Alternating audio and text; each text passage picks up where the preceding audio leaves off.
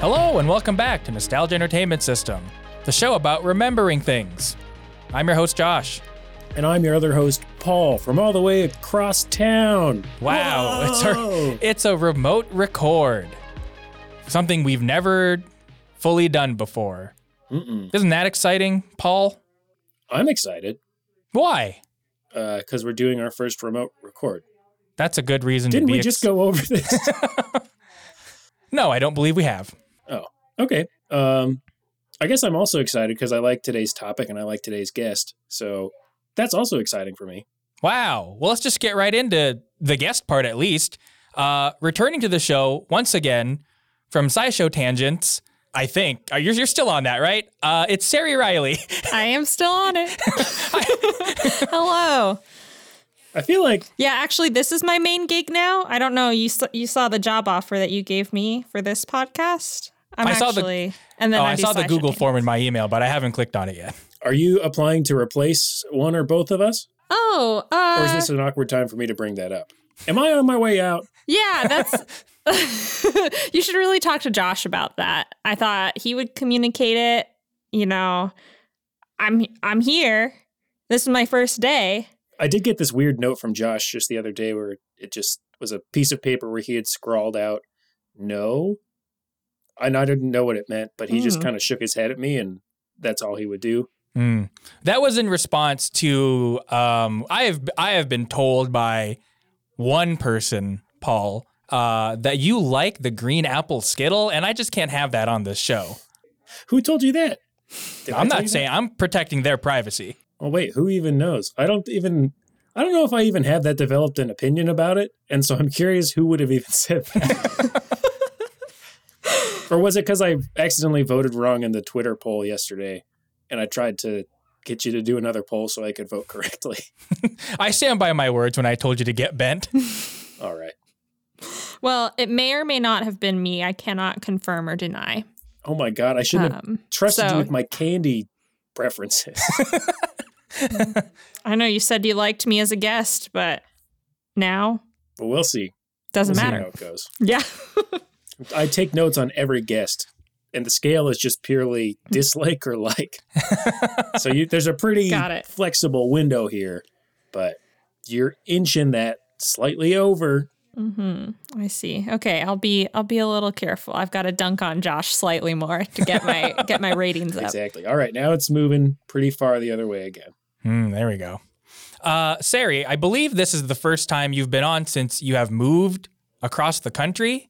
I don't quite remember. I think so. Yeah, I think this is my first time on in a year or so. Probably. And last year I was still living in Missoula. Wow. And now I'm living in Boston. That's exciting. I'm saying that for the listeners. I've gone and visited you, so I'm just putting on air. I see. You can't betray the magic of the podcast. Josh and I actually never talk outside of this podcast. We're not real friends. No, this is a purely business relationship. Yep. I realized I said that, and Paul and I actually don't talk outside the podcast. So we do have business acquaintances. Yes. But yeah, you're working for GBH, or as some people may know it at the end of PBS shows, WGBH, which I thought was very fun when I learned that. That is how Josh explained to me where you work. Exactly, with that phrase, like PBS Kids GBH. Yeah. So I'm imbued in the nostalgia. I had to go into the office yesterday to perform coordinating producer duties, aka ship out a bunch of iPads and move stuff around to a closed office. And there's just all kinds of nostalgia littered about there. There's a big barrel with the Zoom logo on it. Whoa. Like not Zoom the conferencing, but Zoom. What's in it? Are they the bones of previous? Sound foam. Oh, I thought it was going to be the bones of previous Zoom cast The children. members. Yeah, they put them in a barrel. Yes. Wouldn't that be cool? Unfortunately, I cannot disclose, confirm or deny whether there were bones beneath the sound foam. You never dig that far deep. No. Not at my level. If I know too much, then I'm stuck there forever. I still need to keep my options open. But yeah, there's like a bunch of stuff. There's like big Arthur plushies and Wow. bookshelves full of VHS tapes. They're the Between the Lions puppets, which was a show that I forgot that I watched. I love that show. But I know, me too. They've got the puppets there? Yeah, they got the puppets there. Nice. Just sitting Which in the one? office. Which puppets, can I ask? I don't know if I remember any of their names. I don't remember any of their names either, but it was one of the boy kid lion. Lionel. His head is sitting on a shelf. Yeah, his head's there. I don't know where his body is. I think in a storage closet, but Wow. I saw his head yesterday. And yeah, all kinds of memorabilia. There was a stack of Zoom stickers because they're reaching some anniversary. I don't know, 50th? Is it still a show? No, I don't think so. Oh, I didn't think it was. Do you still get to celebrate the anniversary if the show's not on anymore? I guess so. They're contracting with a bunch of the kids who are now adults to make small videos online. So they are celebrating the 50th anniversary. Wow. And there was a stack of stickers there. So I took one of the stickers and brought it home for my partner who loves Zoom. Don't know if I was supposed to, but there was a stack. And only this podcast and your audience know now. Okay, that means that 3 people are going to know you did that. That's true. Is it just the 3 that are on this call? Maybe. But yeah, so as long as it's not under NDA, I can get all the hot goss about GBH produced shows. So can you tell us what did Arthur do to get himself canceled? Yeah, we have our own like little speculations about what he did, but we got to hear the juicy deets of the Arthur Reed scandal. I see. Yes. Yeah, he really wanted to step down from his position of power before the news broke that he was the bully the whole time.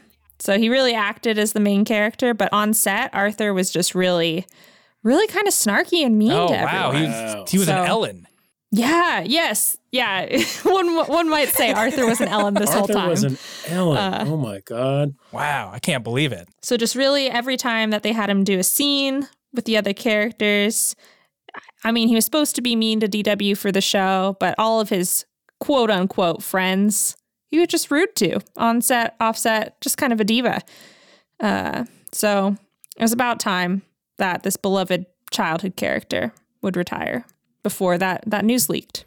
Any anyway, any other fun trivia about fun shows that we might find interesting? I don't really know.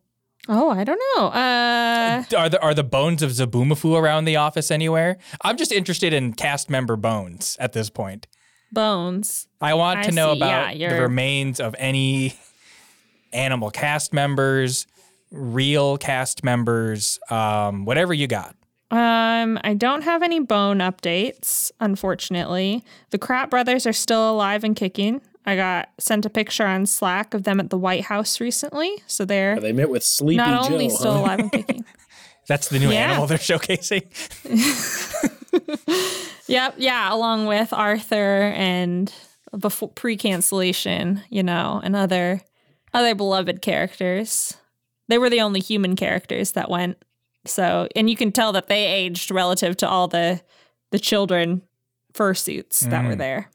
Now, is it true that the Kratt brothers are now just cartoons in real life?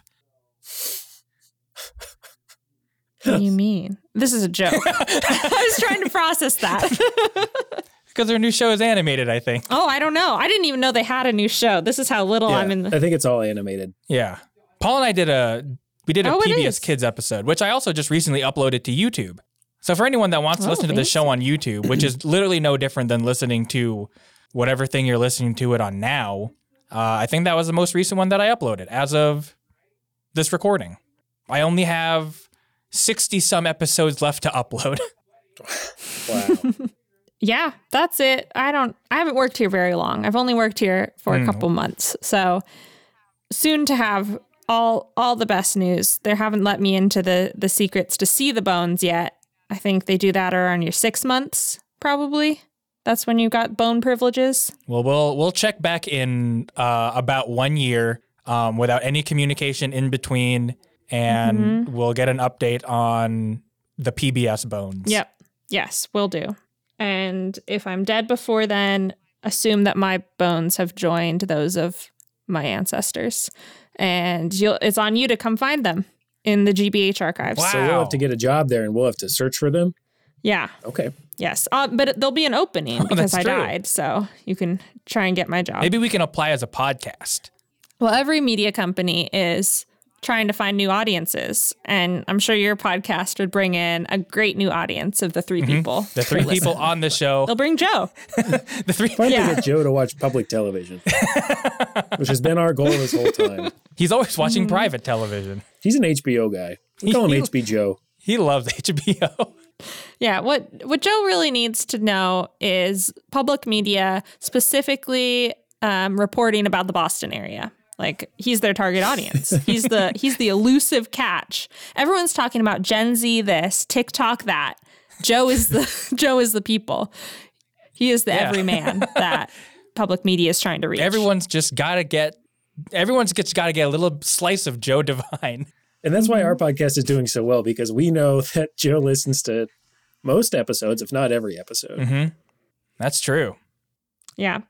So you really, no matter what negotiations you go into, whether it's trying to get Joe Rogan off of Spotify by negotiating with Spotify, whether it's kids media, public media, I think you really have the upper hand in any sort of bargaining because you have the Joe factor. Exactly. That's actually was going to be the original name for this show, but it was a little too close to Joe Rogan's podcast, so we had to.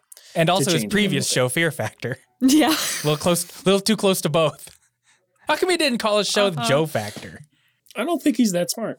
That's true. What's his show called now? The Joe Rogan Experience? He probably was riding Jimi Hendrix's coattails. Mm. That's the only other experience I can think of. There's no others to Paul.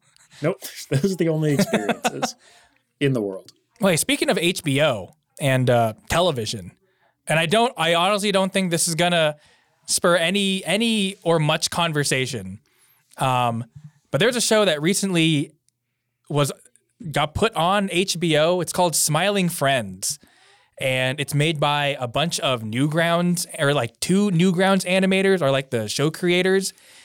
And it's a wonderful show. I don't think you would. It's another one of those things that I really like that I don't think you would enjoy because it's probably not. I don't know. Wait, what is it like? Is it like a? I guess just tell me. I have no idea. It's very difficult to describe if you are not familiar with Newgrounds. I watched a couple things on Newgrounds when I was a lad. Because there's parts of it that are very crass. There's parts of it that like just are so non sequitur. It's just one of those kinds of TV shows. I don't know. There's not that many TV shows out there that are like it. Like it's a different breed of adult animation. Is it something that might be on like Adult Swim? It was on Adult Swim. But it's also like you can stream it on HBO, but it aired on Adult Swim. But yeah, it's about these two characters, Charlie and Pim, and they work for a company called Smiling Friends. And the whole premise of the show is that someone will call into the company because they need help smiling, and then they send some people over to help them smile. But I really like it. This is very wild. Yeah, I've just looked at the Google image search of Smiling Friends, and it looks bizarre. Yes, it really does. It's so strange. Like, but as someone who has grown up watching like Newgrounds animators, like not necessarily the 2 show creators in particular, but a lot of like the voice cast has done animations on Newgrounds or like early YouTube back in the day. And it's fun to see, just like, wow, look at them they're on like television. They're no longer in like the dark pits of Newgrounds. They're on Adult Swim. They're on HBO. And that's fun. For me, that's very fun. It warms my heart to see like small animators finally get like their shot, and also it being good. A show I've been watching on HBO, speaking of HBO and Joe, is Joe Pera Talks With You. Have either of you guys seen that show? I watched it on a plane and it was great. No. It's so good, isn't it? I love that show. Terry, I highly recommend. What is? It's kind of tough to explain, but basically, so there's a comedian named Joe Pera, and his stand-up is like very like slow paced, and like I think it's really funny, but I mean, I guess I would say it's like very dry humor. It's like it's tongue in cheek Midwestern. Mm-hmm. So he basically like every show is him like explaining something to you or talking you through something. And his personality is just like very like meek, and he talks really slowly. But I don't know, it just really tickles me, and I did a terrible job of explaining it. But each episode's only like 12 minutes long or something like that. And it's very like it's slow moving and kind of relaxing. So it's like a good thing if you're like trying to. There's specifically like an episode called Joe Pera Talks You to Sleep, and there's some holiday episodes as well. But basically, you just get this like kind of dorky, very mild-mannered, quiet Midwestern man like explaining things to you. It's really good. I don't know. It's very sweet too. There's no like hard edge. It is the exact opposite of what you would get from Smiling Friends. It sounds very lovely. It reminds me of not HBO. I was trying to think of an HBO show that I've watched recently. None. HBO has done a poor job marketing to me.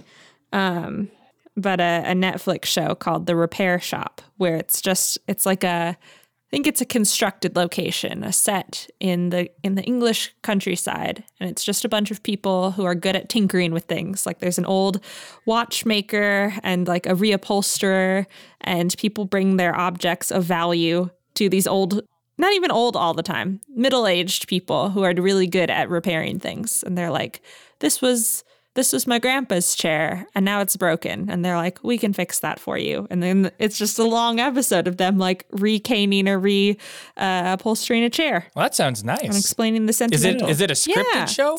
Or is it a... No, it's a reality show. Wow. Ooh. But reality in the loosest terms of British reality TV. It sounds like if you mixed Antiques Roadshow, This Old House, and Pawn Stars. Yeah. Yeah, what I love about it is that the goal, like nothing about it is about the value of the object. It's all about like the emotional value of it, and the idea of repairing and mending as a practice to like preserve things that you care about or that have been passed down through generations, even if it's not the most flashy thing or the most important thing, in a culture that is like about buying a lot of new things. So the way you were describing Joe Pera Talks With You reminded me of the way that these British folks repairing things talk to you about their process of like, well, I just picked up a piece of wood one day and was like, this is what I want to do. And now I'm going to like intricately carve this little dog for this dollhouse that I'm repairing, just because it's very wholesome. I like that. See, that's the kind of show I like, Josh. I know. Josh keeps trying to show me all these animes, people getting eaten and blood everywhere. Oh, it's great. Listen, everyone should watch Attack on Titan. I'm just gonna put that out there right now. Everyone should go watch it. It's a good show. Speaking of good shows, we're gonna talk game shows right after this break. We'll see you then, everybody. Oh, hello. I didn't see you there. I was just listening to a podcast.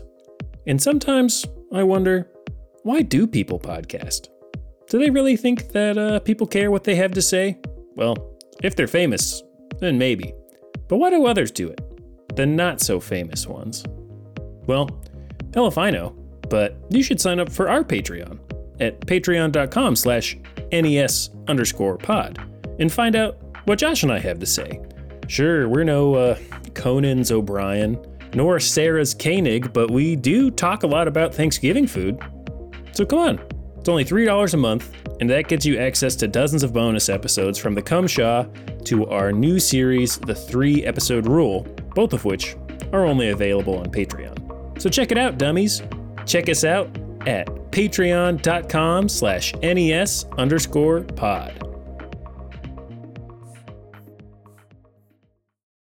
Start your day the game show way with a nonstop block of your favorite game shows on Club AM. It all starts off with Wink Martindale on the show where 3 in a row means there it is, tic-tac-toe.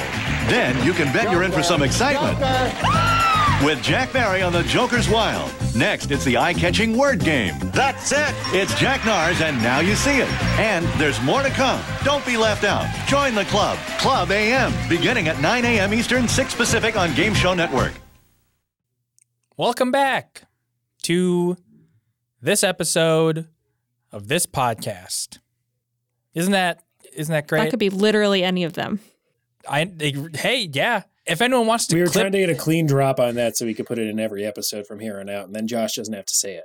I'm gonna clip that out and then license it to anyone that needs a welcome back from a break little clip. Great. That's how you really get. That's the passive income everyone's talking about, like the get rich quick schemes. All you need is a bunch of Josh sound bites, and then you'll be through. That's how you get a house. That's it. That reminds me, I do have a soundbite of Josh that I took years ago, and it's one of my favorite things. Oh my God. It's Josh laughing very hard at I don't even remember what you're laughing at, but I don't even remember either. We were throwing a ball on the roof over and over again, and somehow that just made us all laugh hysterically. And Was that then? Yeah, and I somehow got a recording of Josh just losing it. I think it's because we tried to get the ball down and we got something else stuck on the roof. Was that it? That could be it. I don't quite remember.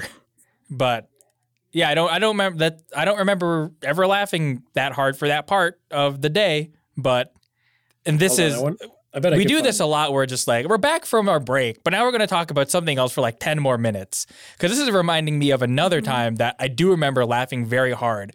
One of the hardest I have ever laughed. And it was when Paul, myself, and former guest on the show, PJ Willett, all lived together. And there was one day that, it's funny just thinking about it. There was one day that PJ, like, he just like jogged into the living room fairly quickly, and then he had socks on, and we had wood floors in our living room, and he just like a cartoon, he like scrambled his feet and then fell down, and I have never laughed so hard. It was so funny, just watching him fall down like a cartoon. I probably made this sound that Paul's playing. Yes, very quietly, but it's there.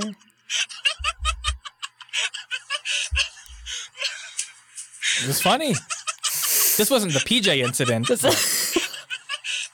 I love the loopiness of it too. It's great just hearing it. Well, I'm glad that they finally updated the voice memo thing where it goes like the 15-second back, because I used to have to try to scroll it really fast if I wanted to do that to loop it, but now I can just hit the rewind button over and over again. Wow. Love it.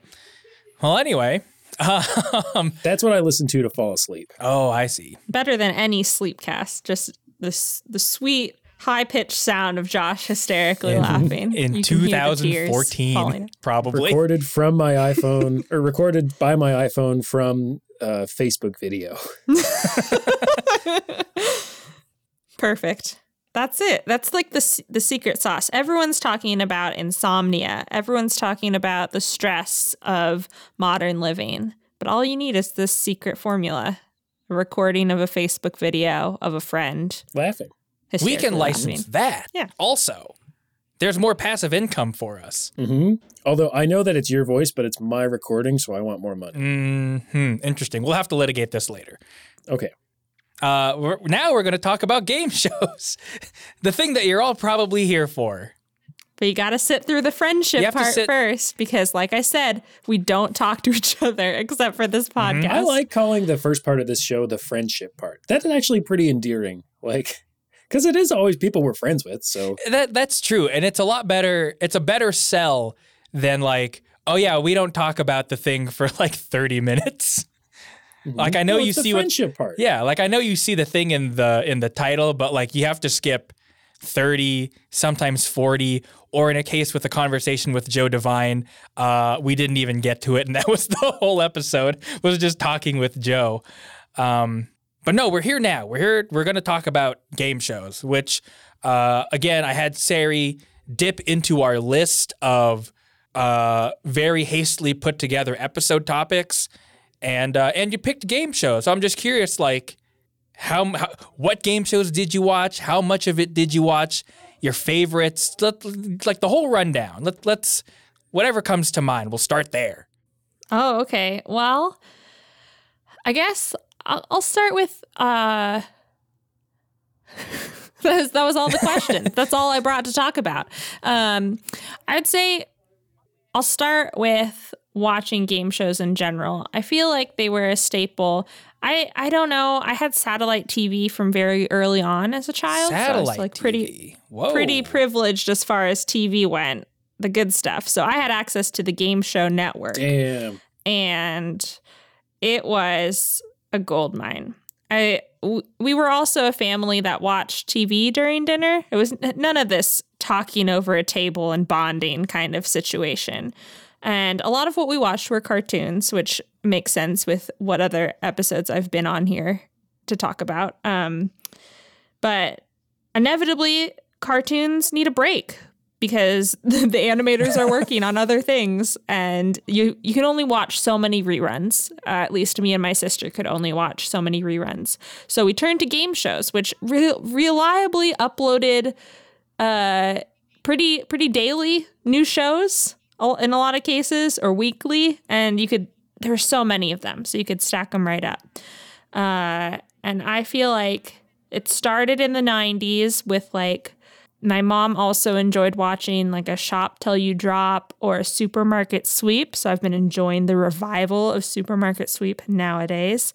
But also a lot of word games. So like one that sticks out because Wordle is such a big thing is Lingo. I watched so much Lingo. And so by the time Wordle I don't think I know Lingo. I don't think I ever saw Lingo. You never heard of Lingo? No. It's Wordle. It's like it's bingo with words, kind of. But the premise is you play Mastermind with words. You have a chart of like 5 or 6 rows and teams of 2. At least when I watched it, from the 2002 to 2007 run with Chuck Woolery as host.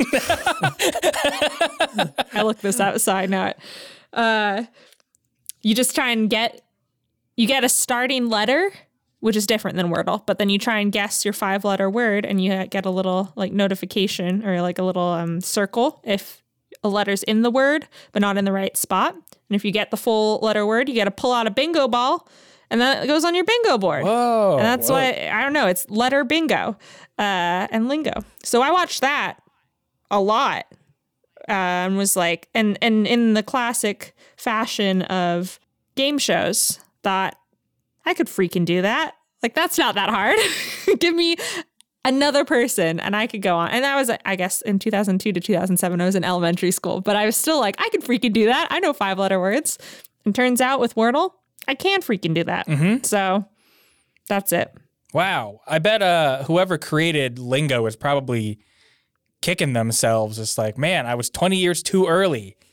Unless he did make his millions from Lingo, then I'm pretty sure he's fine. But I have a sneaking suspicion that he did not make that much money off of the TV show. There's Lingo. a lot of people who do like when they make a game show, they make like a bunch of them. So it's very possible it was just some like game show magnate that just had done so much stuff that he doesn't even care. Or he was probably like 70 years old at the time and he's dead now. I can't think of any other game show creators other than Merv Griffin.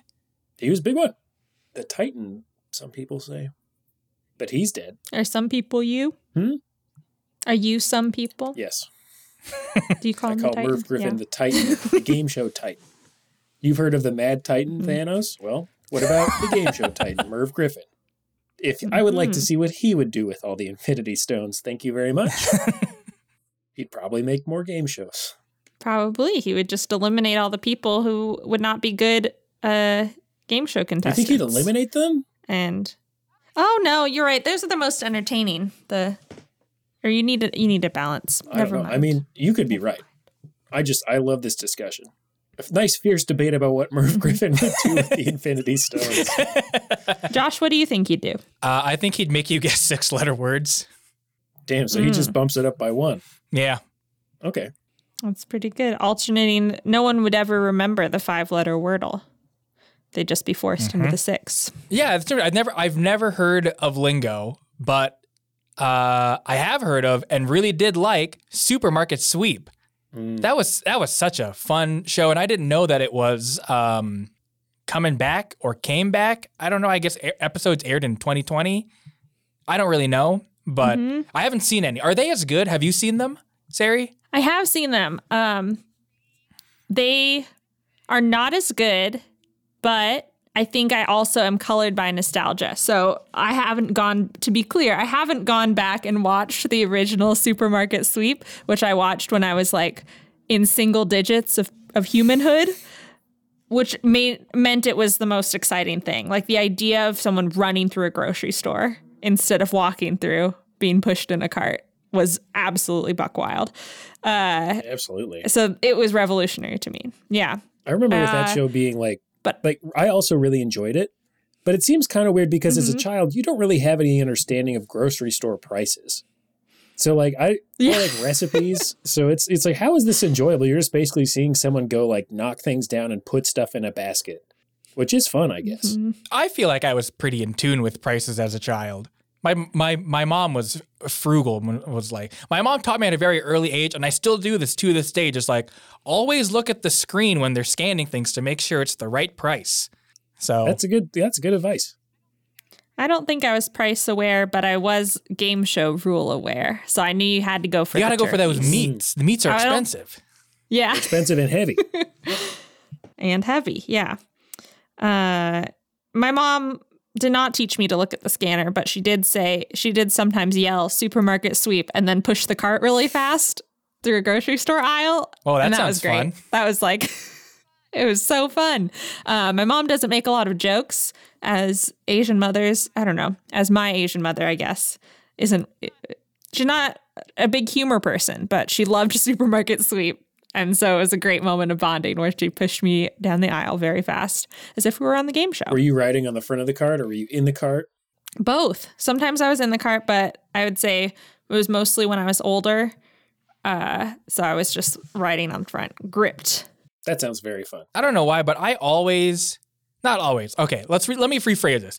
I regularly think about one Supermarket Sweep like clue because they have little mini games at the beginning before they do like the big shopping thing. And then one of the like games that they would play was just like trying to guess brand names of things. And they're like very obvious clues. And one of the clues was not Mrs. T, but and the answer is Mr. Coffee. And I just think about that so much. That's just one of those little earworms that has never left my brain for like 20 years. Wow. Is it? I am definitely, as you were saying that clue, I was like, oh, not Mrs. T, but Mr. T. I was thinking of Pity the Fool guy. And so I was like, was there Mr. T branded stuff at that point? I know there was like Mr. T cereal and everything, but that's where my brain went to during that.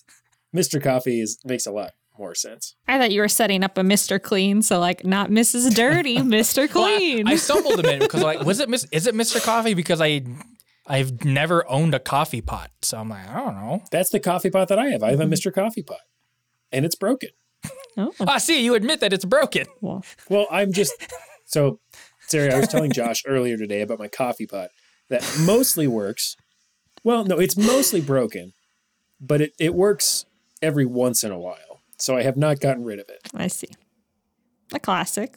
I think it's broken and he should just get a new one.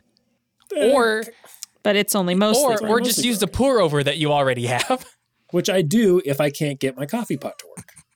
You just get rid of the middleman being your broken coffee pot. The middleman being Mr. Coffee. The middleman, Mr. Coffee, get rid of him. No more middlemen. All right, well, maybe I will. You're really punishing him for being stuck in that earworm in your brain for all these years, Josh. You just really have developed a hatred for Mr. Coffee. I don't like Mr. Coffee. Let's get this straight. I don't like Mr. Coffee. He's been haunting you. He really has. He's never left my brain. That's probably why I failed so many things in college. I'm just thinking about Mr. Coffee. It was weird how all of your art projects are just evolved into you drawing Mr. Coffee over and over again. I should have done that. I probably would have had maybe more fun if I just kind of leaned into that just like bit. I don't know. Well, too little, too late. You can still shift your brand now. I know you're really about the like Japanese inspired printmaking and whatnot, but you could become the Mr. Coffee. No one gives a shit about what I make. So, and that was a good time to pivot. I agree. I think this is it. I feel like, I pretty much only watched game shows during the summer when because we didn't have cable, so we didn't have I didn't even know Game Show Network was a thing until like after high school. It was like, oh, same there's a whole network for this. So my experience with game shows are watching them during the summer, because daytime television, it's great. Also, or when I was sick. Because nothing says you're sick during school like watching The Price is Right. Mm-hmm. I never really watched Price is Right myself. I think I was confused by all the different games as a kid, and there was enough sitcoms happening at the same time where I was like, well, I'm just going to go watch this sitcom instead. Oh, I interesting. feel like I'm one of the few people, because I remember it being on when I was sick, but I just never actually wanted to watch that one specifically. I also don't have really strong memories of The Price is Right. I think for some reason, like of the money guessing games, I would even say Supermarket Sweep is more of a riddle trivia game because you have to know grocery products. But I feel like I always gravitated towards the like mid-level trivia. Like Jeopardy and Who Wants to Be a Millionaire were too brainy for me. I didn't want to think that hard on a sick day. I loved or anything. Who Wants to Be a Millionaire. Jeopardy, I also agreed was like a little too much. Like, I don't know the answers to these. It's all too fast. But Who Wants to Be a Millionaire, I felt like was slow enough where I could just like really get into whoever was the contestant and be like, yeah, you're so smart. Or like, damn, you got out on the third question. You must be really dumb. Even though I didn't know the answers to any of them at the time. But I also had, and I know I've talked about this in the podcast a bunch, but I had a computer game of Who Wants to Be a Millionaire where Regis would just be so mean to you for losing any question. And even sometimes if you won, he would be like, well, I can't believe you guessed that right. Just stuff like that. And that, I think, probably made me love that game even more. What do you think, I guess, related to that, makes a good game show host? There's so many of them. Do you think like the snark towards the players is a key piece of that? I don't know if I have an answer to this question, but I'm curious. I really like this question. I think for me as a kid, it was if I knew them from something else, automatic, you're in, like you're great. No matter what it was. Like I know Richard Karn hosted Family Feud for a while, and I was like, I love Richard Karn. He's the best Family Feud host. And he was good. But I don't know if he did anything in particular to win me over other than the fact that he was Al Borland on Home Improvement. But I think snark is good, like, because then it gives you like you've got like kind of the hero and the villain aspect, right? Like with Who Wants to Be a Millionaire, I was always kind of like, yeah, Regis, this guy's going to answer the question right, or this lady's going to get the million no matter what you say. So I think snark is good. I think that like I feel like the host should also have like a level of excitement to them. I don't know, because I think the host should be excited when good things happen too. Like snark is great, but also I'm the kind of person that's just like, yeah, I want to see that guy be happy for that other guy. Mm-hmm. I agree. Or and I think this goes hand in hand with snark, but like a sense of wit, like an Alex Trebek, very witty man. I like that. Although I feel like he wasn't very excited when good things happened to the contestants. No, he's pretty level, but I appreciate his wit more than than anything else. You know, I saw his quick responses. A tweet today, actually. I don't remember who it was from, but they were like, I appreciate all the guest hosts on Jeopardy, but I feel like the permanent host of Jeopardy should really have an air about them that they feel like they're too cool for all these nerds playing Jeopardy right now. And I thought that was pretty funny because watching, like Trebek do it, he does kind of seem like he's like making fun of them a little bit, whether they're right or wrong. Mm-hmm. I do really enjoy that. Yeah. There's that one Jeopardy clip. I feel like it was this woman who is like, she likes nerdcore music. And the way that he asked her to clarify what nerdcore music is was absolutely just like you could feel his soul leaving his body of like, I can't believe I'm talking to this absolute dweeb about this. Clip. And then she explained it. Yeah. And then she explained it. She was like, it's for people who are kind of nerds and kind of feel awkward around other people and whatever. And then I think he says something to the effect of, so people who don't have any friends, which is such a great dunk. Just devastating. Yeah, that's truly. Great. I love that. Susan Cole is from Bowie, Maryland, and her favorite type of music is something I've never heard of, but it doesn't sound like fun. I think it's very fun. It's called nerdcore hip hop. It's nerdcore hip hop. Yes, it's people who identify as nerdy, rapping about the things they love: video games, science fiction, having a hard time meeting romantic partners. You know, it's really catchy and fun. Losers, in other words. Well, I agree with all your game show host likes. I don't think I cared as a kid. I think they were so minimal to my experience of the show. And I didn't watch a lot of sitcom TV, so I didn't recognize anyone. They were all just like the person with the microphone. Yeah. But now I think I still watch game shows because they're a great way to just turn my brain off. And I think I almost exclusively watch game shows that I know the hosts of. So like Rob Lowe hosts a game show called the Ninja Samurai, something very weird. Ninja Samurai. I don't even know the name. Let me see. I haven't watched Mental Samurai. Excuse me. Mental Samurai. And he's that perfect combination of like dunking on guests just a little bit when they can't get a question right. He's like, "Ooh, that's very bad," but also a little bit celebratory when people are doing good. There's a balance for sure, I think. There are also like some game shows where I feel like the host just does not matter. And the one that I'm thinking of, because I can't think of what the host looks like. I can't think of anything the host would have said, and that's for $1 Million Pyramid, or just or whatever it was called. Maybe it was $1 Million when I was watching it. I don't know, but I couldn't tell you anything about the host. But I did like the game, and like it's one of those game shows that's really, well, I guess all game shows are like this, but like it was one of those game shows where you can easily like place yourself into it, just like. Because it's a game where like are both of you familiar with it? I don't know if I have. No, I was going to ask you to explain.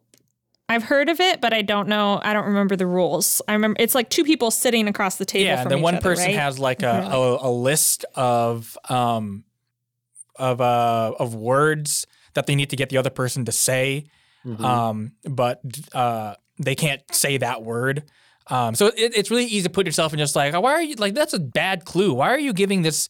There's a much better way to like describe this word, or just like, it's so easy. It's so obvious what they're trying to tell you. Like, why can't you guess this word? It's one of those game shows that's very easy to place yourself in.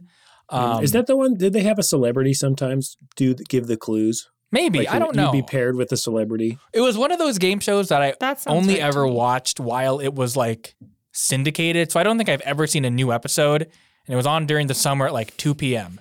So there was never a I don't even think the host was a celebrity. Wow. Just pure game show host. Mm-hmm. Dang. See, the ones that make me, that I feel like really put me in the place of the contestant, and this is a show that I watched like a little bit as a kid, but I was able to watch it more at work when we had like free Pluto TV for a little while. There was a channel that was only Deal or No Deal. And so I started putting that on when I was bored at work.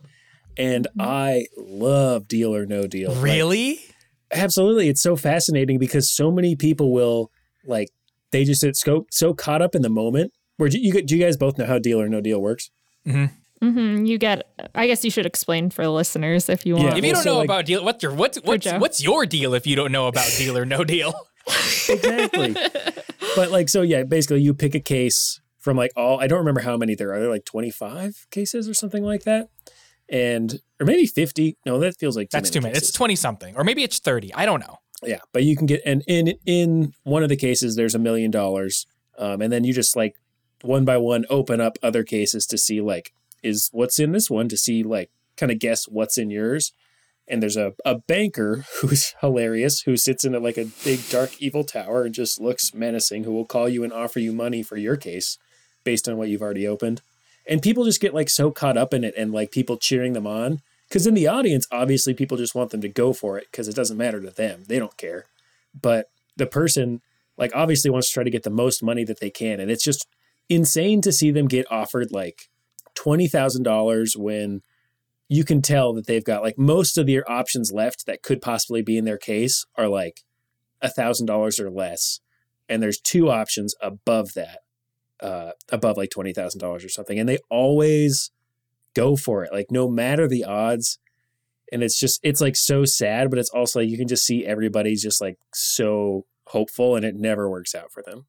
And I always get so mad at the contestant when they do that. But it's fun.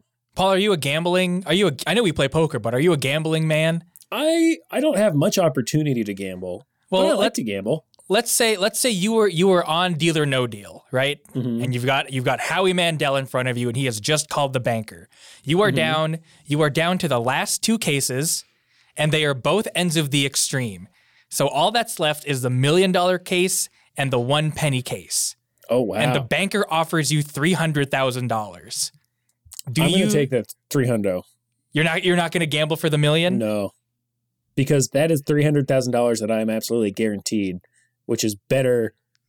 I mean, that's just an amazing amount of money. Like, I have yelled at people on that show for taking like less than $10,000 because I mean, they're always like, "This is why I want this money," and it's like a reasonable thing, but it's like, you could have this and it would make a huge difference in your life.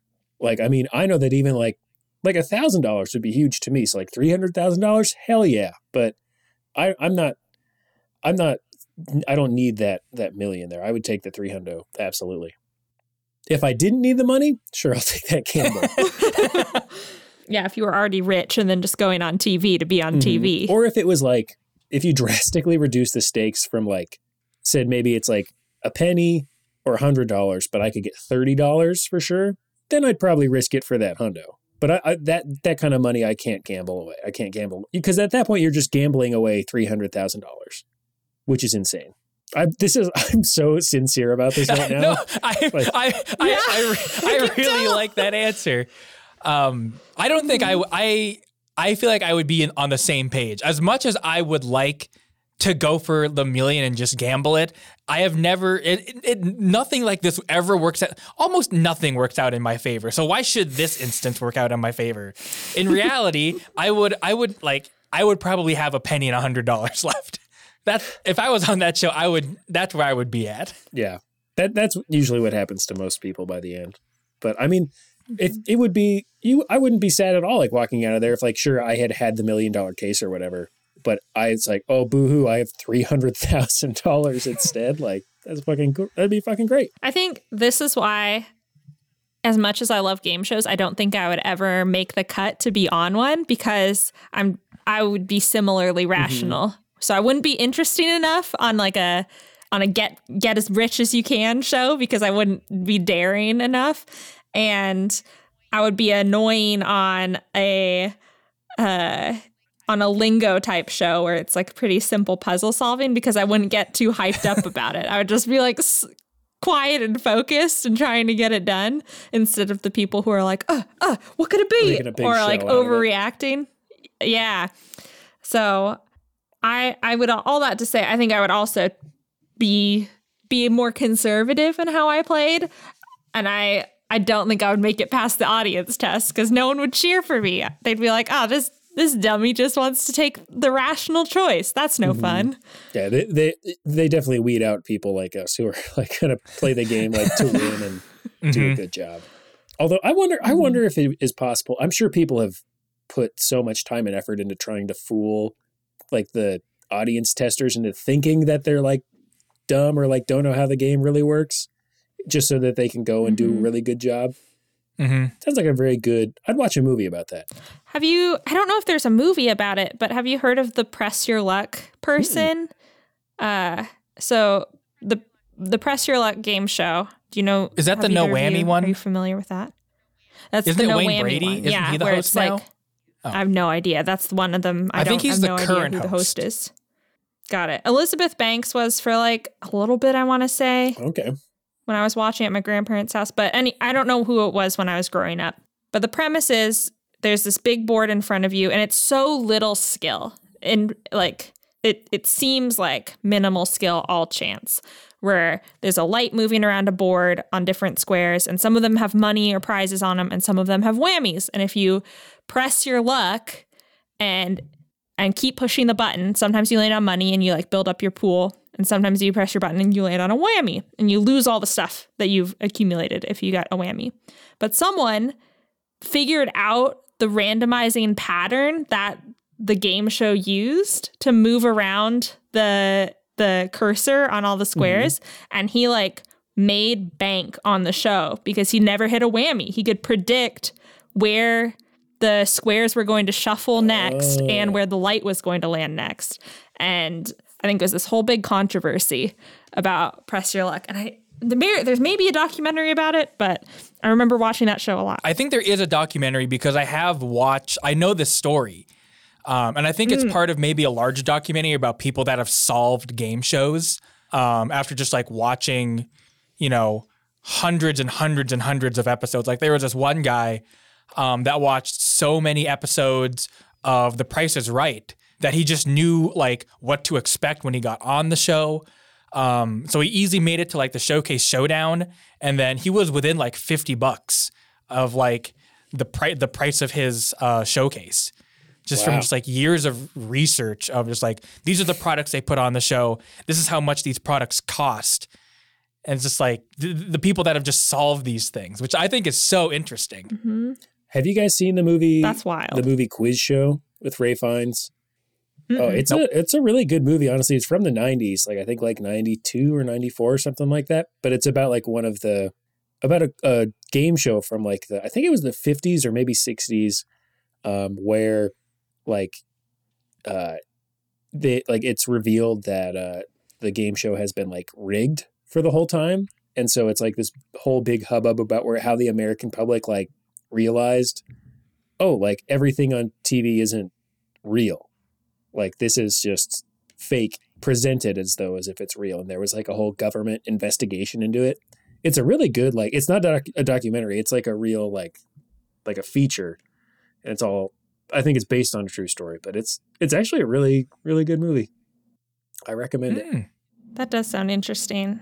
I feel like we're in this moment. This is also quite sincere for your comedy podcast, but I think we're in this moment where people are like figuring out what's true and not true on the internet. And so it's interesting to think that there was a time when people had to do that for TV, where like we all grew up knowing that things on TV were fake and like reality TV is fake. Yeah. I feel like, or like, but that there was a time where it was like, no, the news is on TV. And then there's this game show, so it must be real. Everything must be legit about it, but it's actually not. Is like wild and cool part of history. Yeah, it's like, wait, why do people like the game show is like? I mean, yeah, we're just like we're making TV. Why do people care if like the person actually knows the answers or something like that? But wild stuff. Are there any game shows that are canceled that you wish would come back? I feel like I've been disappointed by reboots, if anything. I do as well. Like they're not as I don't know what's missing about them, but like or just like there's something about game shows today that just don't feel the same. Like for lack of a better like turn of phrase, all the game shows that I've seen like recently just feel so corporate. There's nothing quite like those old sweaters of Supermarket Sweep that really looks like a I know, right? But even though we were just talking about like, you know, how not like not everything is as it seems on television. At the very least, they all appeared to be more genuine than they do today. But maybe that's just me, and I just miss old game shows. Yeah, I don't know. I think it probably part of it is I'm just older, And so I can like scrutinize the people on the game shows more. But it might be that a lot of people have grown up with game shows. So like in the way that I watch a lot of The Amazing Race. So that's reality TV, less than a game show, but it's still kind of a game show. Mm-hmm.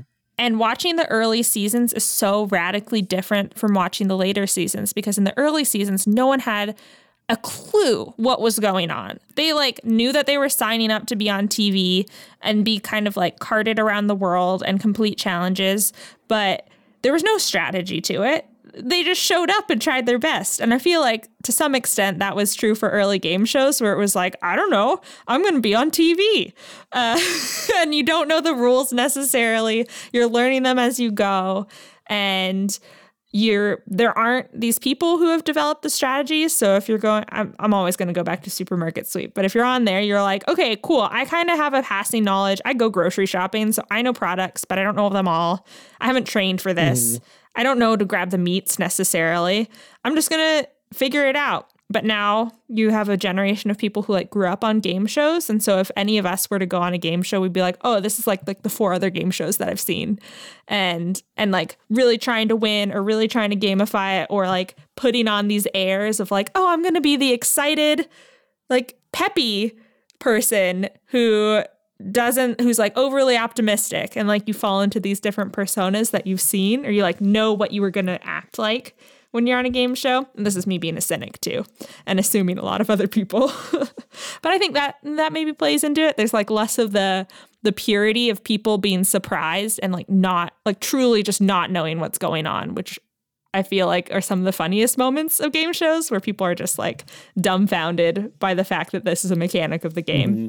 Yeah, I absolutely agree. And I think like a show that still holds up pretty well today is Family Feud, because you often get like, oh, you know, like your dad who doesn't care about Family Feud, and he's just on the show, and you know, he's like, oh, says this answer, and it's like genuinely just very funny for everybody involved. And yeah, he's not like necessarily like, scrutinizing the game, or he hasn't been training for it for weeks. He's just like, well, I'm going to come in and do this thing because I'm supposed to, I guess.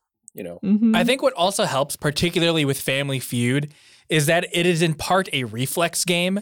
So like when you get that first clue and you buzz in, sometimes you buzz in just because you want to be free. You don't necessarily have an answer, and then all of a sudden you have to think of one, and then that's when you get put on those clips on YouTube of worst game show answers. But those are the funniest things. I love watching those clips of bad game show answers. They're very funny. Mm-hmm. It's hardly the worst answer if it brings millions of people joy for years to come. Mm-hmm. Have you guys seen that clip of that guy on Family Feud? And this is like maybe 1980s Family Feud, of the guy that just answered turkey for all of his responses. No, I didn't see that. There is I'll see if I can find it. But there's this guy that it was like the last round, whatever you call the last round, in Family Feud. Let's see. In the UK, I think it's called Family Fortunes. Really? I wonder if it's a ripoff, or if someone else in the UK has the trademark for Family Feud. I don't know, but here's the audio for it. This is a minute long. Hopefully it covers enough. Name something people take with them to the beach. Turkey. The first thing you buy in a supermarket. Turkey. A food often stuffed. Turkey. Yeah, that went pretty well. I said to you, name something people take with them to the beach. You said, the answer was, the first thing you buy in a supermarket. The answer was, and the survey gave you. What? People buy turkey. I buy turkey at the supermarket all the time. And that gave you 21. I can't believe chicken beat turkey for stuffed. Yeah, I know. How does those weird British Yeah, that's got to people. be an English thing. that makes no sense. But anyway, I love that clip. I really thought he was going to It's do a lot extreme. better with those with turkey as the answer for the last two questions there. Mm-hmm. I just think he had a panic answer for the first one, and then it was like, I shouldn't panic. I need to like think about my answers more. And then he has the realization like, oh yeah, I guess turkey works. And then he has it again. It's very funny. Love it. Love that clip. Yeah, turkey gets increasingly right the more each question he gets asked. That's funny. I really thought it was going to be some smarmy guy who's like, I'm just going to say turkey for everything. But that was way better than I thought it was going to be. Mm-hmm. Yeah, that was like genuine. Genuinely trying, which is the best kind of thing. Have either of you seen Taskmaster? I love Taskmaster. I also do. I have not seen it, but Josh has told me about it a little bit. I think you might like it. I don't actually quite know how much you would like it, but it's I don't know. It's very entertaining. And again, I think this is what makes a game show good television. It's very easy to place yourself in that situation and think like, I could do a better job than these people. Mm-hmm. Or it just gets you in a mode of just like, what would I do if I was on this show? Do you think that's what people do when they listen to our podcast? I could do better than these people. Probably. Yeah. They listen, especially me, like scrutinizing the guest position of like, why'd they get this fool on here? Oh, no, I disagree. I think it's probably reversed. I think they're like, yeah, Sari's making a lot of sense, but these two jackoffs keep just talking about bullshit. As far as I know, there's only 3 episodes of this podcast, and it's the ones that Sari is on. I mean, probably, my dad's probably listening to this, and he's probably like, he listens to all the podcasts that I'm on, and that has created some sort of narrative in his life about media. I don't know. Well, our show is actually really good, just so you're aware, Sari's dad. Yeah, maybe he'll listen to another episode Please. after that. We need more listeners. But yeah, the other thing I think Taskmaster does really well is that like genuine surprise, especially the early seasons. I think in the later seasons, you get more people like comedians who have seen Taskmaster and are like, I'm going to strategize how to play the show. And in the first couple, it's just chaos where no one knows the premise of the show. No one knows what they're going to be asked to do. And so you get some like really creative, really like wholesome, dumb problem solving. For anyone that doesn't know, Taskmaster is a British television show. It's fairly typical, kind of like like any other kind of British panel show. But the idea is that there is a taskmaster, and they have like remote segments where they all film these things separately from everyone else, and everyone is given a task. And it's something simple like eat as much watermelon as you can. And that's it. It's like the tasks, how you go about solving the task or completing it is as open-ended as you want. Like you just need to adhere to the rule. And so as Sari was saying, like as seasons have gone on, they've put in caveats to rules because too many people have just kind of like, oh, okay, cool. It's like, I don't know, eat as much watermelon as you can. And then they, will go to the store and just buy a bunch of cubed watermelon, never even cut open the watermelon that was in front of them because it never said it had to be that watermelon that they had to eat. So things like that. So, but the first few seasons, very creative, very funny to watch because it's just so open-ended. Mm-hmm. And a lot of the tasks have time pressures on them. So it's like, eat as much watermelon as you can in 1 minute. And so you really see like panic set in people's eyes as they're like, how am I supposed to do this? And that's like the funniest situation. And I think both in game shows like Taskmaster or in a man trying to come up with an answer for what do you take to the beach. It just like what comes out of human ingenuity when you're under that much stress and the stakes are so low. It's amazing. I think that's my brand of humor that I love. Did you guys ever watch this one? I guess is a kind of newer. I don't think it's still on, but it was called Minute to Win It. Yeah, Minute. Yeah, I did too. That's a fun show. It's probably not on anymore, but that's probably an answer for what I asked earlier that should come back. Should be that. That's fun. Yes. Yeah. So that show, I didn't really watch a lot of it when it was on TV, but I had some friends who I used to work up at a summer camp, and they would just put on Minute to Win It games like for the kids and for the staff sometimes. And so playing those same games, like that was a show that really translated well to like, well, you don't even have to just like watch this on TV. It just gives you ideas for stuff to do at home, which was also super fun. And because, I mean, even if you're not going to win, $1,000 or whatever, it's still fun just to see if you can move the ping pong balls from one bowl to another with just a spoon in less than a minute, or something like that. I have a lot of fond memories of doing bullshit like that. I remember as a teen. I remember that show also, like, was that on TV the same time as 1 versus 100? You guys remember that I don't show? know if I've heard that show. I've heard of that show too. I love game shows. So 1 versus 100 was, and honestly, again, speaking of like game shows that were on before their time, that was a battle royale before PUBG and Fortnite got popular. It's a trivia show where you have one contestant, and then in kind of like a Hollywood Squares situation, there's 100 contestants or like other contestants in front of you, or in front of the main contestant, that are all answering the same trivia question, I think. And the one person just needs to outlast all 100 other people to win. And that's the whole gimmick of the game show. It's I remember really liking it. That sounds like a show I would like to watch. But I mean, speaking of Hollywood Squares, that's a show that I wish I had been alive to watch back in like the 80s and 90s. I don't really want to watch Hollywood Squares today. I feel like it'd be like a lot of reality TV stars. It's going to be people we don't know. Exactly. So I feel like if it had been like the 80s, though, and I'm a fairly pop culture savvy guy, I feel like, especially weirdly enough with 80s and 90s celebrities.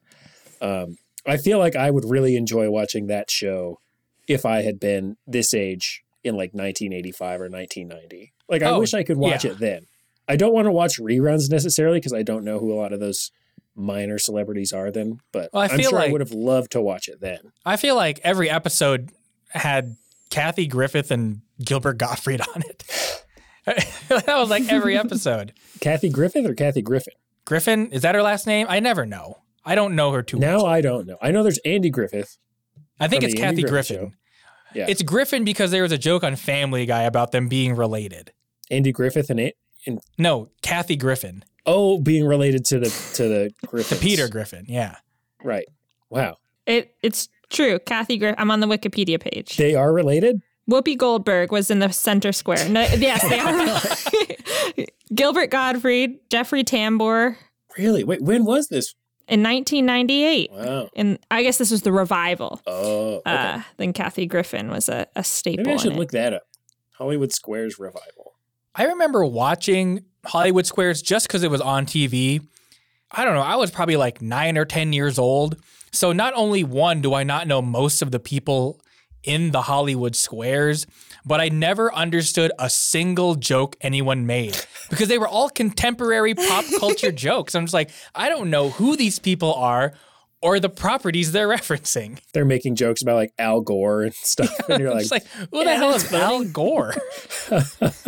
This is me watching Match Game, similarly, a celebrity panel show, which is like, and like, I think also similar to Hollywood Squares, where it was like, can you match these 6 celebrity contestants in your word answers? But I never got it because so many of the clues were like dirty jokes or like funny joke, like making fun of each other in the celebrities, or like Dirty Dan was so dirty that when he thinks of like chopping wood, he thinks it's, and then that's the blank you have to match. And like, I don't know if I just didn't process it as a kid, but it was always like, it was a lot of like quite like rude and lewd answers. And I was just like, oh, this is a weird game. But I really liked the final match because it was usually like blank disc or like blank party or like party blank. And there was like the second word was really simple. So it was like, it could be like party hat or party bus or party something. And I really liked playing that round. And so I watched through all of Match Game just to get to that final round. No idea who the celebrities were. No idea how to play like the rest of the game for the most part. But very similar experience of just like, I don't know who these people are. They're all joking around and I think they're famous. Boy, that's a lot of TV. I feel like kids these days, you know, these Gen Zers, they aren't going to get that experience. Because like, I feel like now you can very easily find shows more tailored to what you know about and what you like. But when we were kids, was like, nope, this is what's on TV. If you want to watch something, you're going to watch, like Kathy Griffin talk with, make jokes about Al Gore and then, make lewd jokes on Match Game. And you're not going to get any of it. But you'll remember this for the rest of your fucking life. And for some reason... Those are my formative years. Exactly. And we're all going to crave going back to that time. Like being at home, just like in your pajamas, eating instant ramen, watching just these old game shows. Well, hey, speaking of game shows... Do we get to play one? Is that it? I've been waiting this whole time. I'm so excited. I have a segment... Before we start the segment, Josh. Oh yeah. Can I go to the bathroom? Yeah, we'll take a little break. Let Paul go to the bathroom, and then we'll have our segment. Great, thank you, guys. We've finally done it. No one has asked, but we have delivered. The official Nostalgia Entertainment System shop is live. Head on over to nespod.bigcartel.com for beautiful branded apparel designed by yours truly. We've got a logo shirt. We've got a vintage logo shirt. A very handsome tee featuring my very first MP3 player and a pin of that very same design. Can you believe it? It's all there at nespod.bigcartel.com. Patreon supporters get 15% off merch.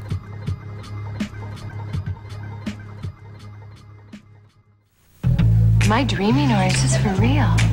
He was everything a woman would want in a man. He just had one unforgivable flaw. He had never heard of Game Show Network. If only I could find a man with the brains of Alex Trebek, the wit and charm of Richard Dawson, and the animal magnetism of Pat Sajak. We actually met at a video dating service. What about you guys? Bachelor number 3. Dating game. Have you been to a spa? No, I just did a week on tic-tac-toe. Hey, I love tic-tac-toe. Isn't that nice? Game shows, 24 hours a day. All you do is watch and win. Fever. Do you want to play? Let's play Jeopardy. Do I? There'll be no kissing this game. I love Wheel of Fortune. Fever all through the night. Now that's what I call a real man. Game Show Network. Catch the fever. Welcome back, everybody. Paul has taken his little piss break. You don't know what I did in there. I think I do. Paul, you and I are like, we're linked, man. I know exactly what you're doing. When I piss, Josh knows I'm pissing. Because I piss too. Yeah, when I piss, Josh pisses. Yeah.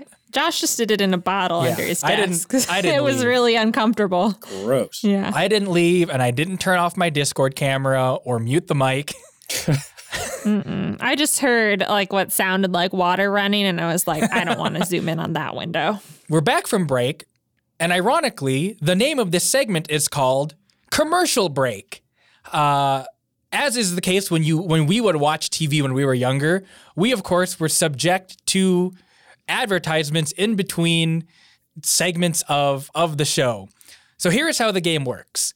I have compiled together 7 commercials, and your job is to figure out what year these commercials aired. And to keep with the game show theme, we are doing Price is Right rules where you cannot go over. Oh, okay. So is that sounds a lot like another game I've heard of on a different podcast. I don't know what you're talking about at all, Paul. I'm sure you don't. All right. Is that clear? Does that make sense? So we're guessing when the commercial is from? You are guessing what year the commercial has aired. Okay. At least to my knowledge, this is when these commercials aired. I didn't do that much research. I don't have time for that. I hope you just guessed. We're just guessing what you guessed. Yeah, our guess relative to your guess. That's great. All right. Are we ready? Yes. All right. So hopefully you will be able to see and hear this first commercial. Little phone tip. Next time you make a collect call, just dial 1-800-COLLECT. It's easy. Beep boop bop boop beep bop beep bop. That's the way I do it. 'Cause guess what? I like to save people money. You do? I do. Oh, I know. You don't like me. You want the old man. Well, here. Happy?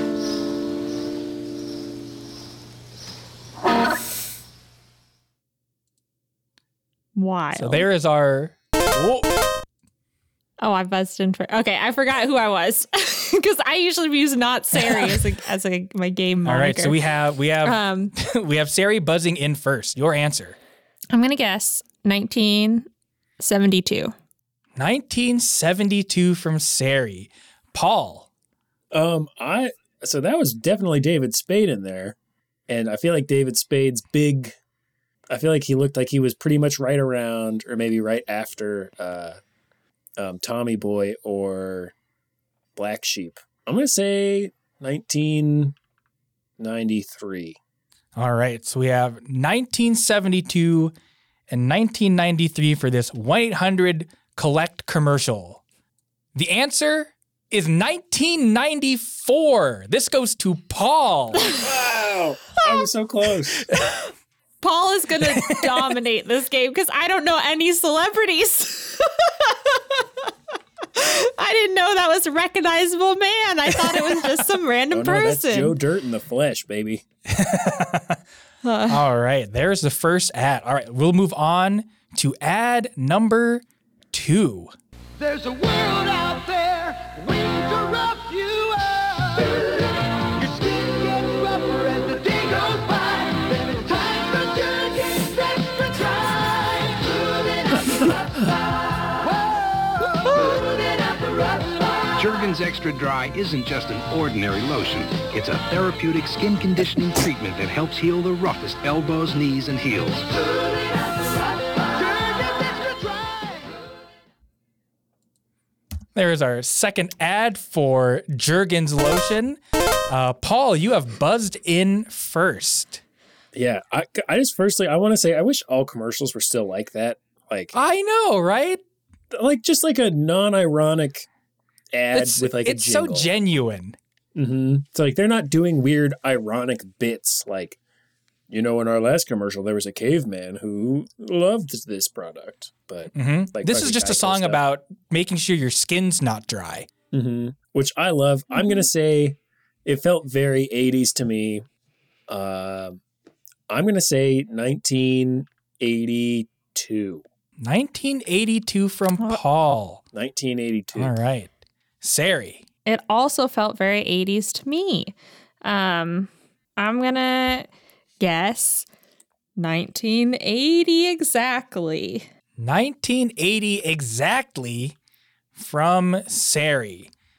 So the fun part about this ad, and this is the ad that I guess made this segment, because I wanted to do a supermarket sweep kind of segment, and I found an episode on YouTube that included commercials, and I didn't know this, and I went to a commercial break, and I was like, what kind of supermarket sweep thing can I steal for the show?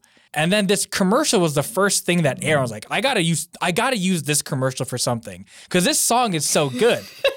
And the year that episode of Supermarket Sweep aired was 1990. This goes to Paul once again. I can't believe it's that late. But that was I'm not complaining. Yeah. All right. So Paul is going to sweep this. I already know.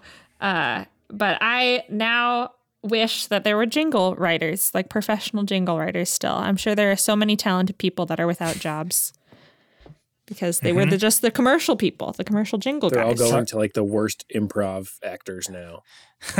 Just coming up with weird, ironic bits and memes.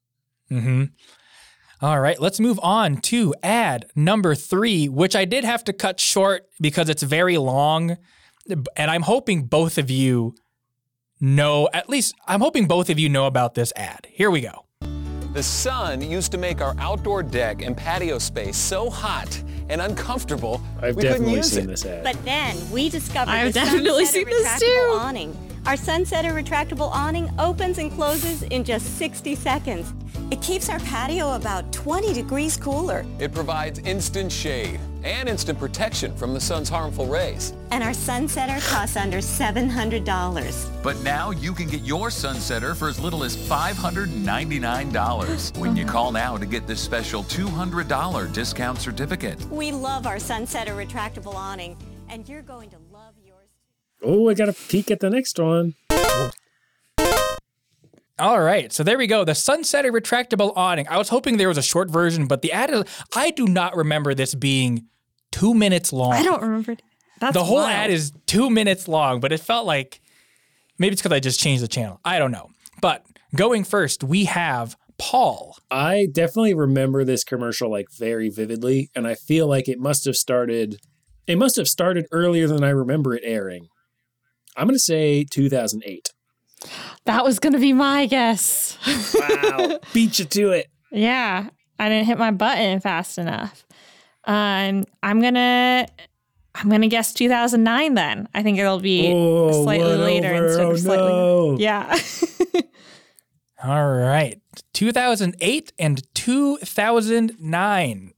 The Sunsetter retractable awning commercial first aired in 2005. Dang. Oh my gosh. So neither of us get it right? It's way earlier than I was also thinking around 08, 09. And then I came across an article that said this has been on air since 2005. Wild. Is it still on air? I don't think so, but the article was from like 2014. Wow. So I think they're still selling those on. That part about the sun's harmful rays really is stuck in my brain. Like that immediately felt familiar to me, like my favorite songs do. Like that was wedged in there. Yeah, it's this walk and talk for me. Just like you never see a good walk and talk in commercials anymore. Mm-hmm. Definitely not. All right, here we go to ad number 4, which you got a little peek of. You son of a biscuit-eating bulldog. What the French Did you toast? think I wouldn't find out about your little doo-doo head cootie queen? Who are you calling a cootie queen, you lint liquor? Pickle you, kumquat! You're overreacting. No, Bill, overreacting was when I put your convertible into a wood chipper. Stinky McStink face!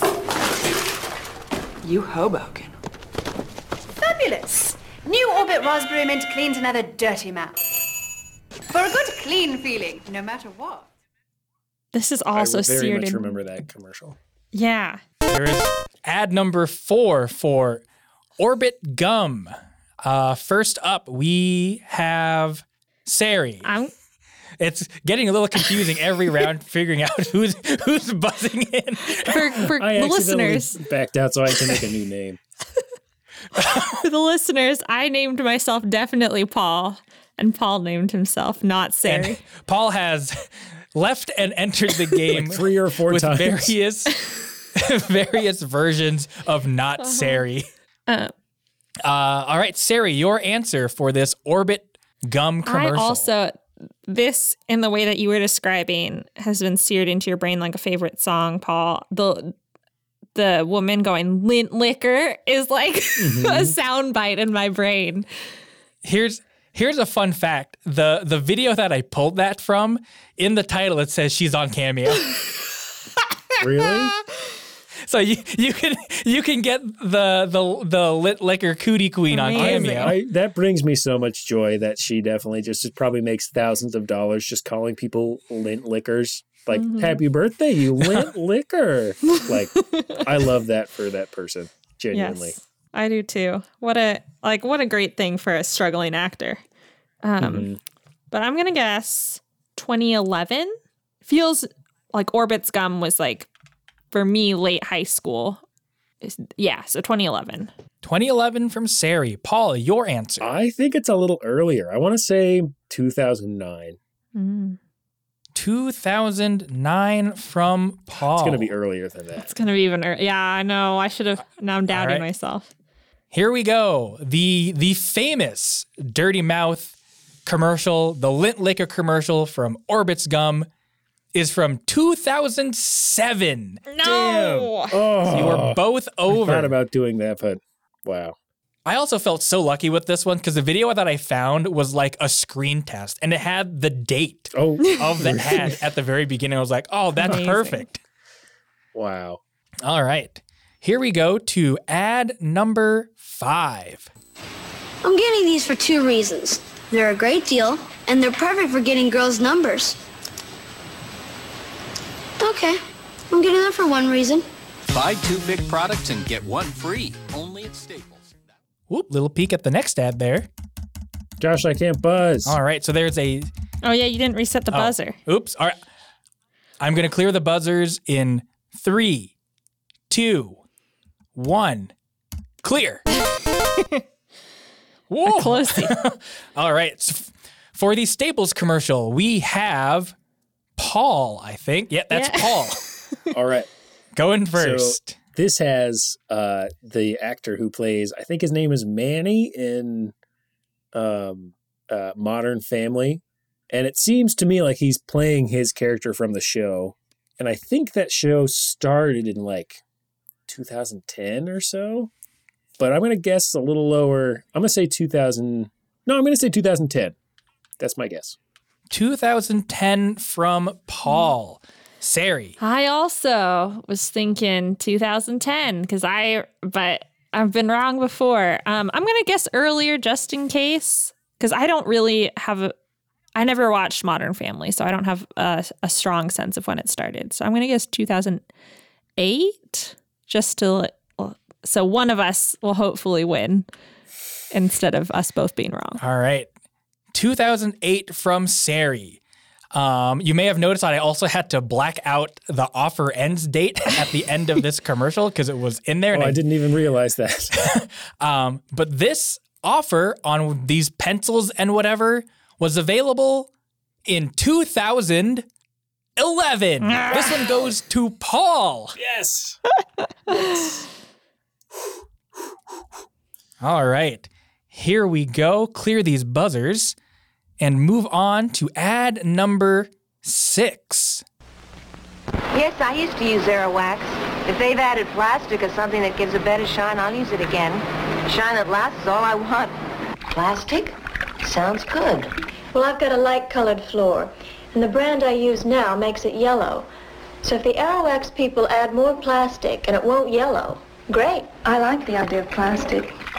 Introducing new Aerowax with 50% more plastic. Ladies, we heard you. Wow, okay.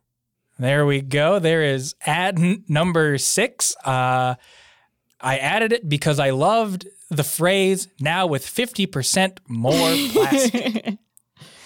I'd love to hear All right. like that from today, where they're advertising the same thing. Yeah. All right. So first up, we have Sari. Okay, that looked grainy. So I'm going to guess, and it felt very directed towards like housewives, which I feel like is more out.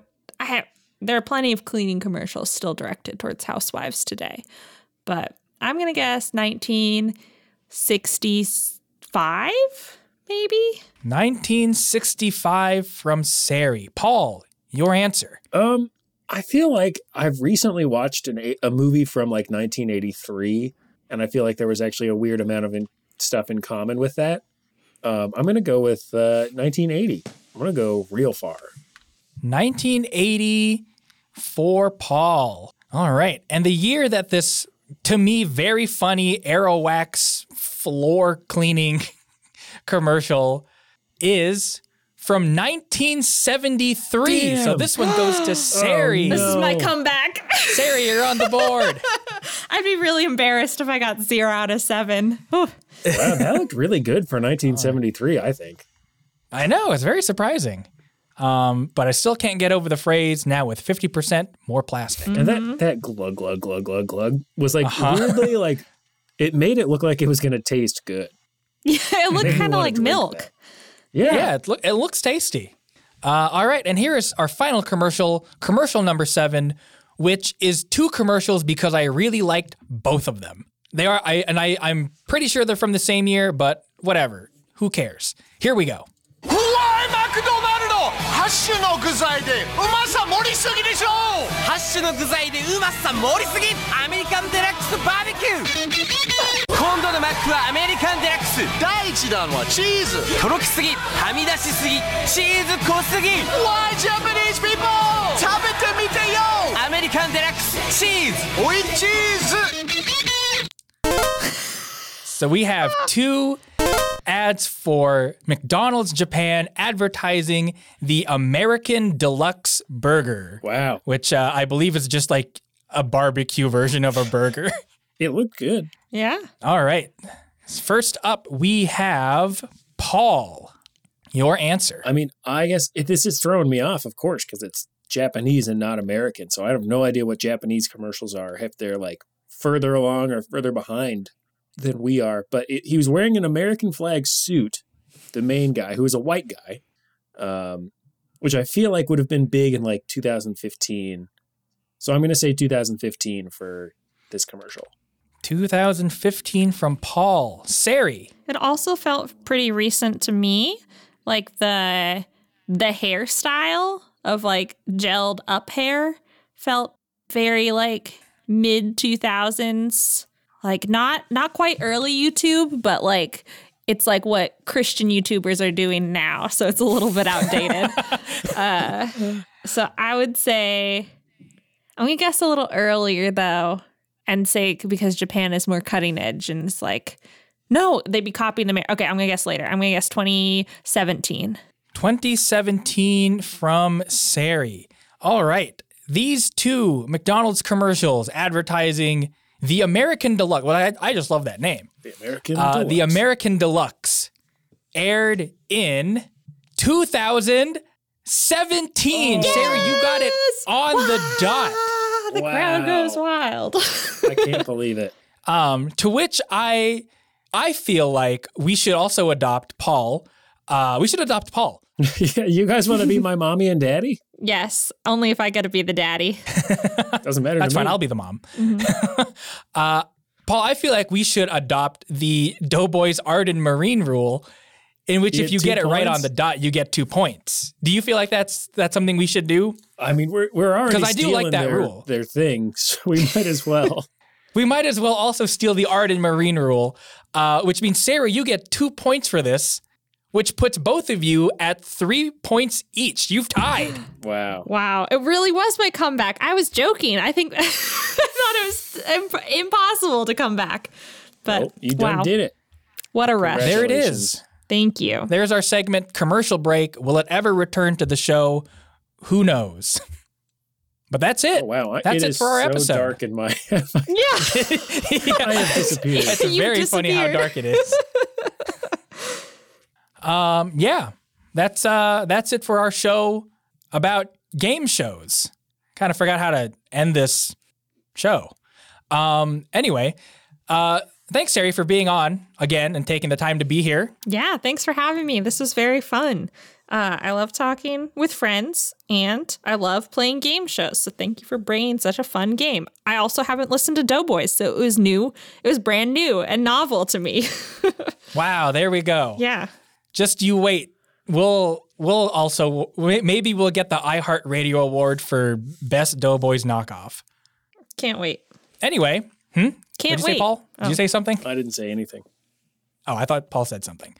But yeah, that's been our show on game shows. If you have any fun memories about game shows you would like to share with us, you can do so on Instagram and Twitter at NES_pod, or you can send us an email to nostalgiasystempodcast@gmail.com.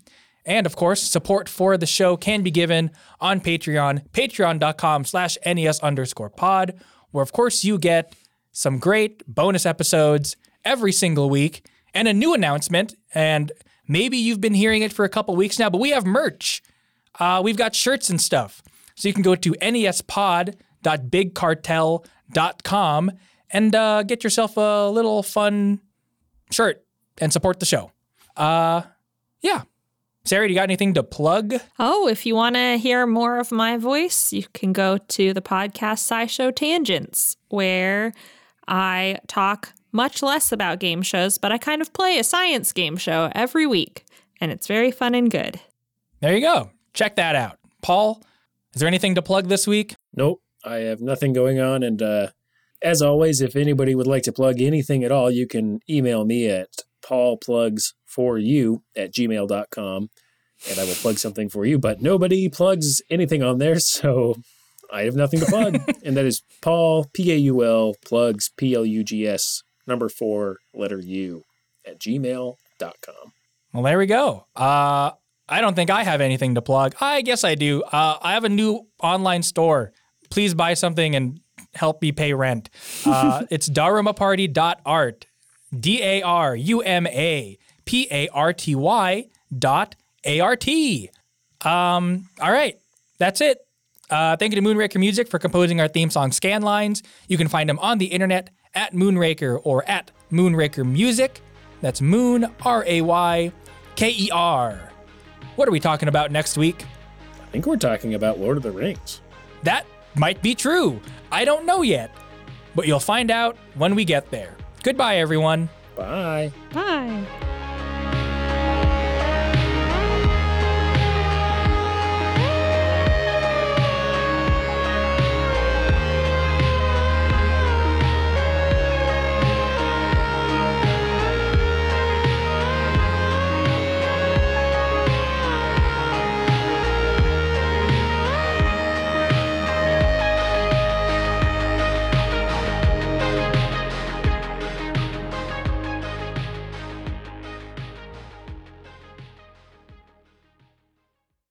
Nostalgia Entertainment System, brought to you by listeners like Joe.